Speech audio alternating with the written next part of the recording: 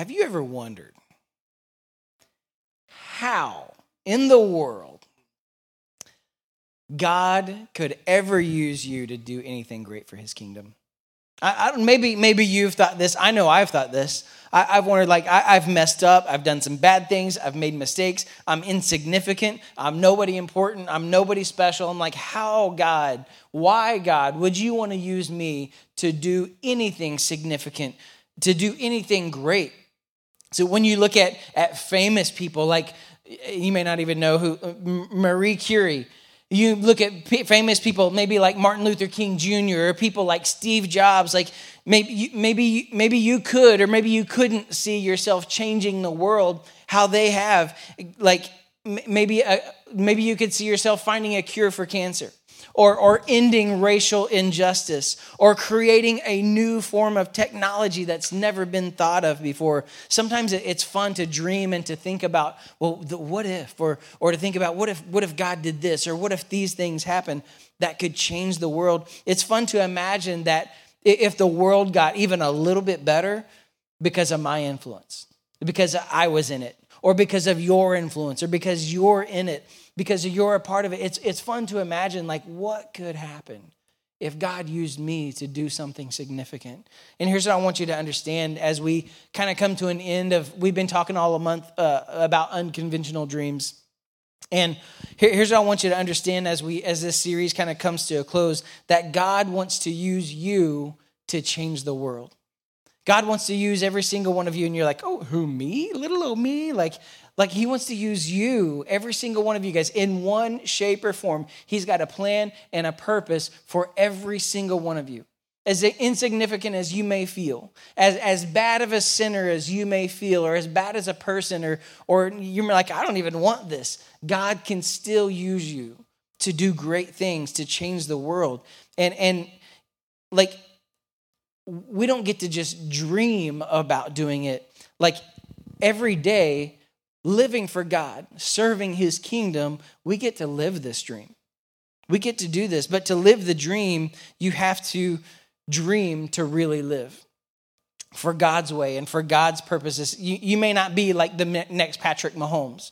You may not be the next Simone Biles. But you could be the next Peter or Stephen or Mary from the Bible. And I'll explain here in just a minute. But you could be one of the few who choose to live completely sold out to God. And because your life, because the way you live your life, the world could be forever changed because you dream to live. Because you dream to live. You don't just have a dream, but you dream to live.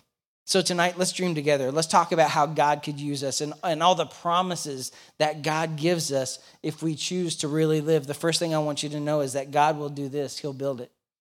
God will build. See, the reason I mentioned Peter a minute ago, because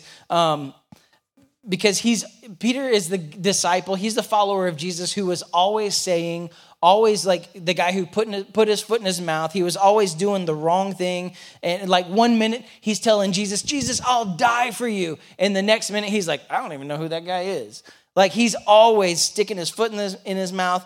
And Peter, he often speaks just too quickly and it gets him in trouble.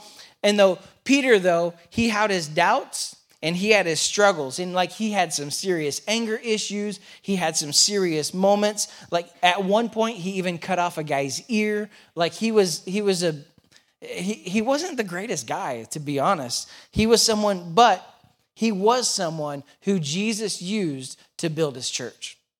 It says this in Matthew 16, verse 18. It says this, now I say to you that you are Peter, which means rock, and upon this rock I will build my church, and all the powers of hell will not conquer it.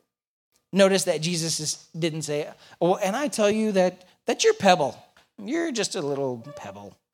And, Jesus didn't say, or now I tell you that you're the most annoying disciple ever. Jesus didn't say that. He says, you're a rock. And when we accept our new life in Christ, when we become followers of Jesus, when we become Christians, we're no longer who we used to be. We're not who we used to be. We're not a pebble. We're no longer a liar. We're no longer anything that we've done in our past. We're chosen.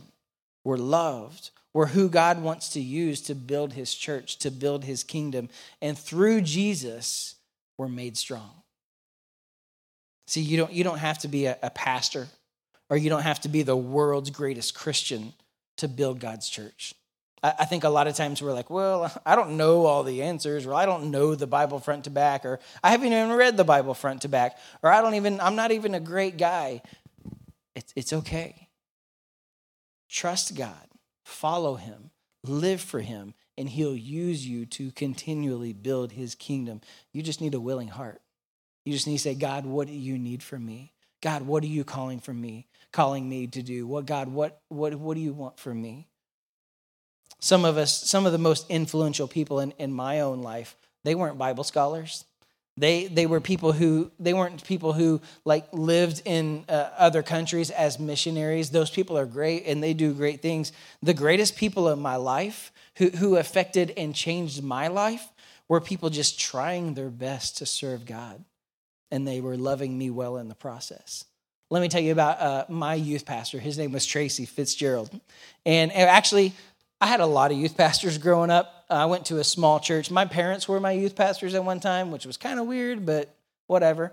My kids think it's weird too, but Tracy Fitzgerald was my youth pastor for a while, and let me tell you about Tracy. Tracy was barely even a Christian. Just my thought. He was barely even a believer. I remember, so his girlfriend, which then was his wife, she would bring him to church when he was just a teenager. And this was the guy, he wore a long trench coat. He had long dark hair. And he even said, he tells the story of him sitting in the church and he didn't live a very good life. He actually was into witchcraft at one point and into some very dangerous things. And there, he even showed me under the pew at church, we had those old wooden pews.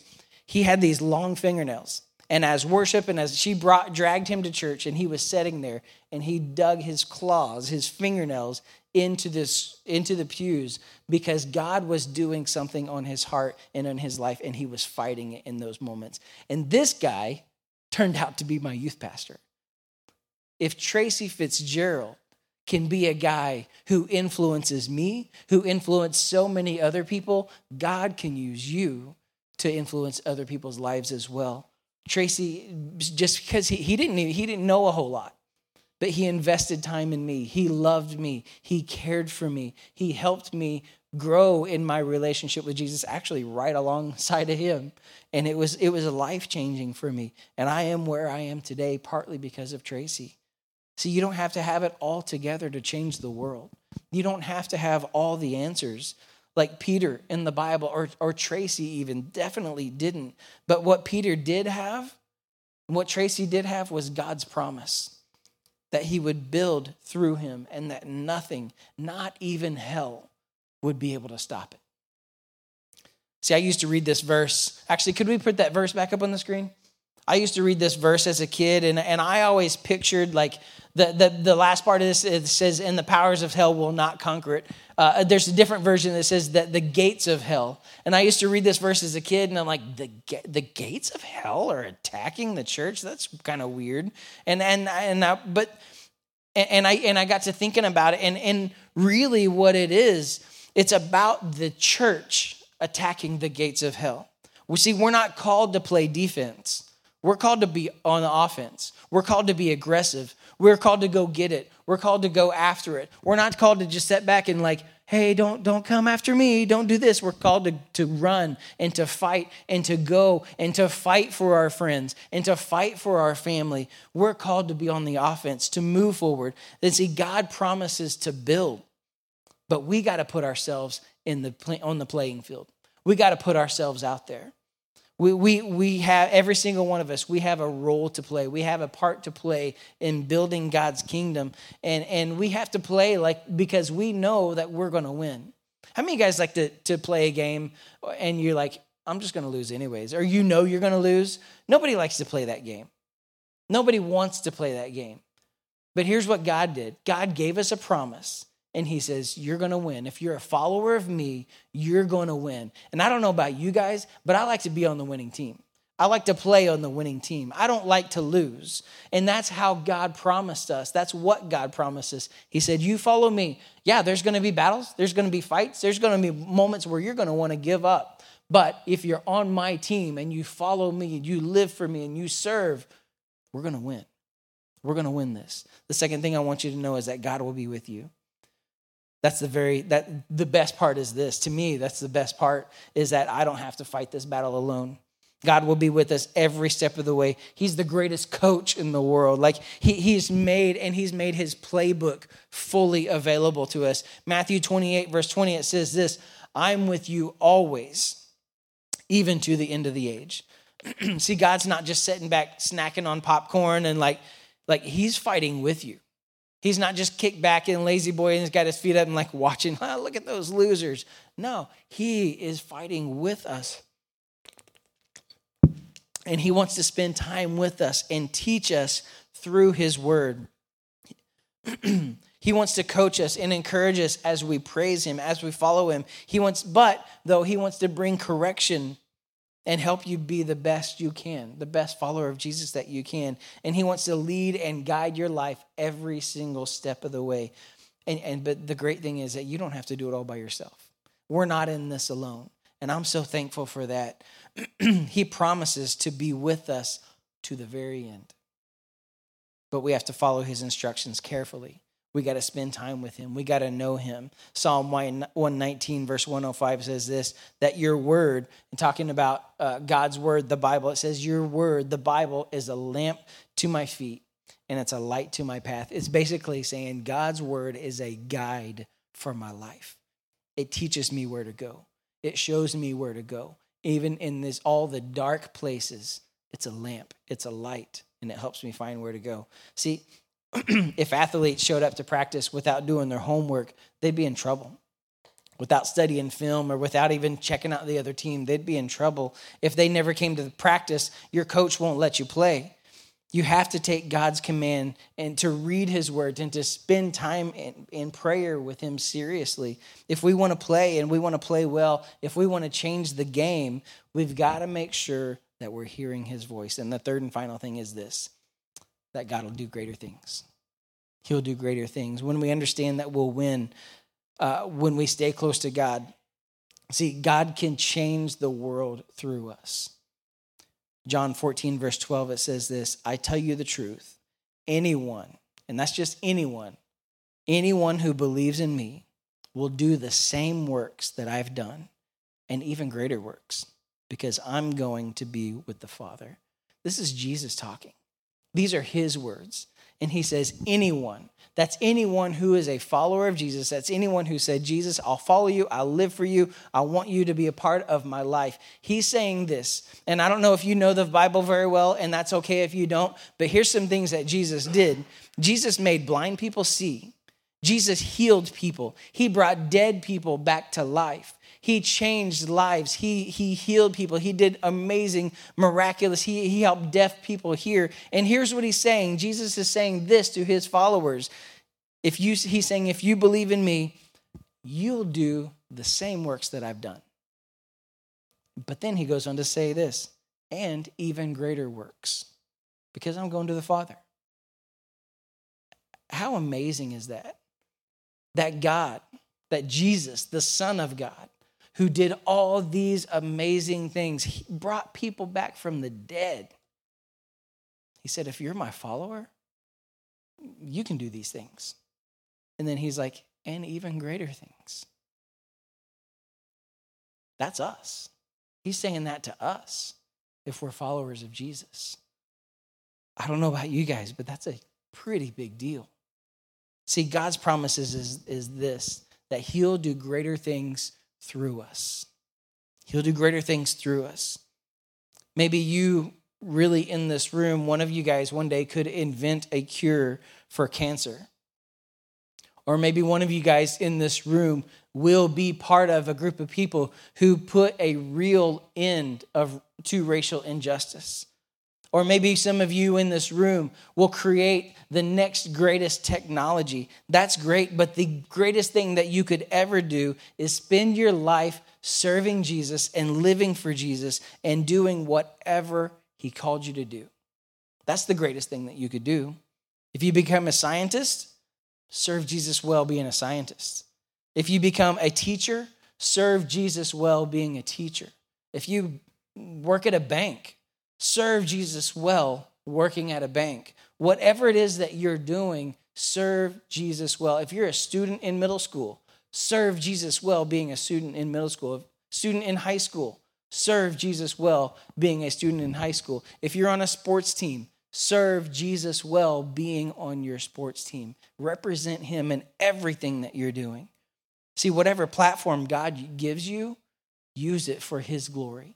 Whatever place he puts you, use it for his glory. A lot of people aren't excited, and of course I know school is kind of really weird right now, but a lot of people aren't excited to be in school. But if God has placed you in a place to be there, then you serve God well every place that you're at. Use it to show others who he really is. Not every single person in this room. I know a couple that are called to be missionaries. Not every single person in this room is called to be a missionary, but we are all called on the same mission. And that mission is to spread the gospel of Jesus wherever we go. This is living the dream. This is living our life to the fullest potential, and this is how we win the game. See, I don't know what God could do through you, but I do know that he's got a dream for you that's far greater than anything that you could dream for yourself. You may not see it yet, and that's okay. I remember a lot of you guys in this room who are juniors and seniors, and maybe some of our college-age students in this room, you're like, I have no idea what I want to do with my life. That's okay.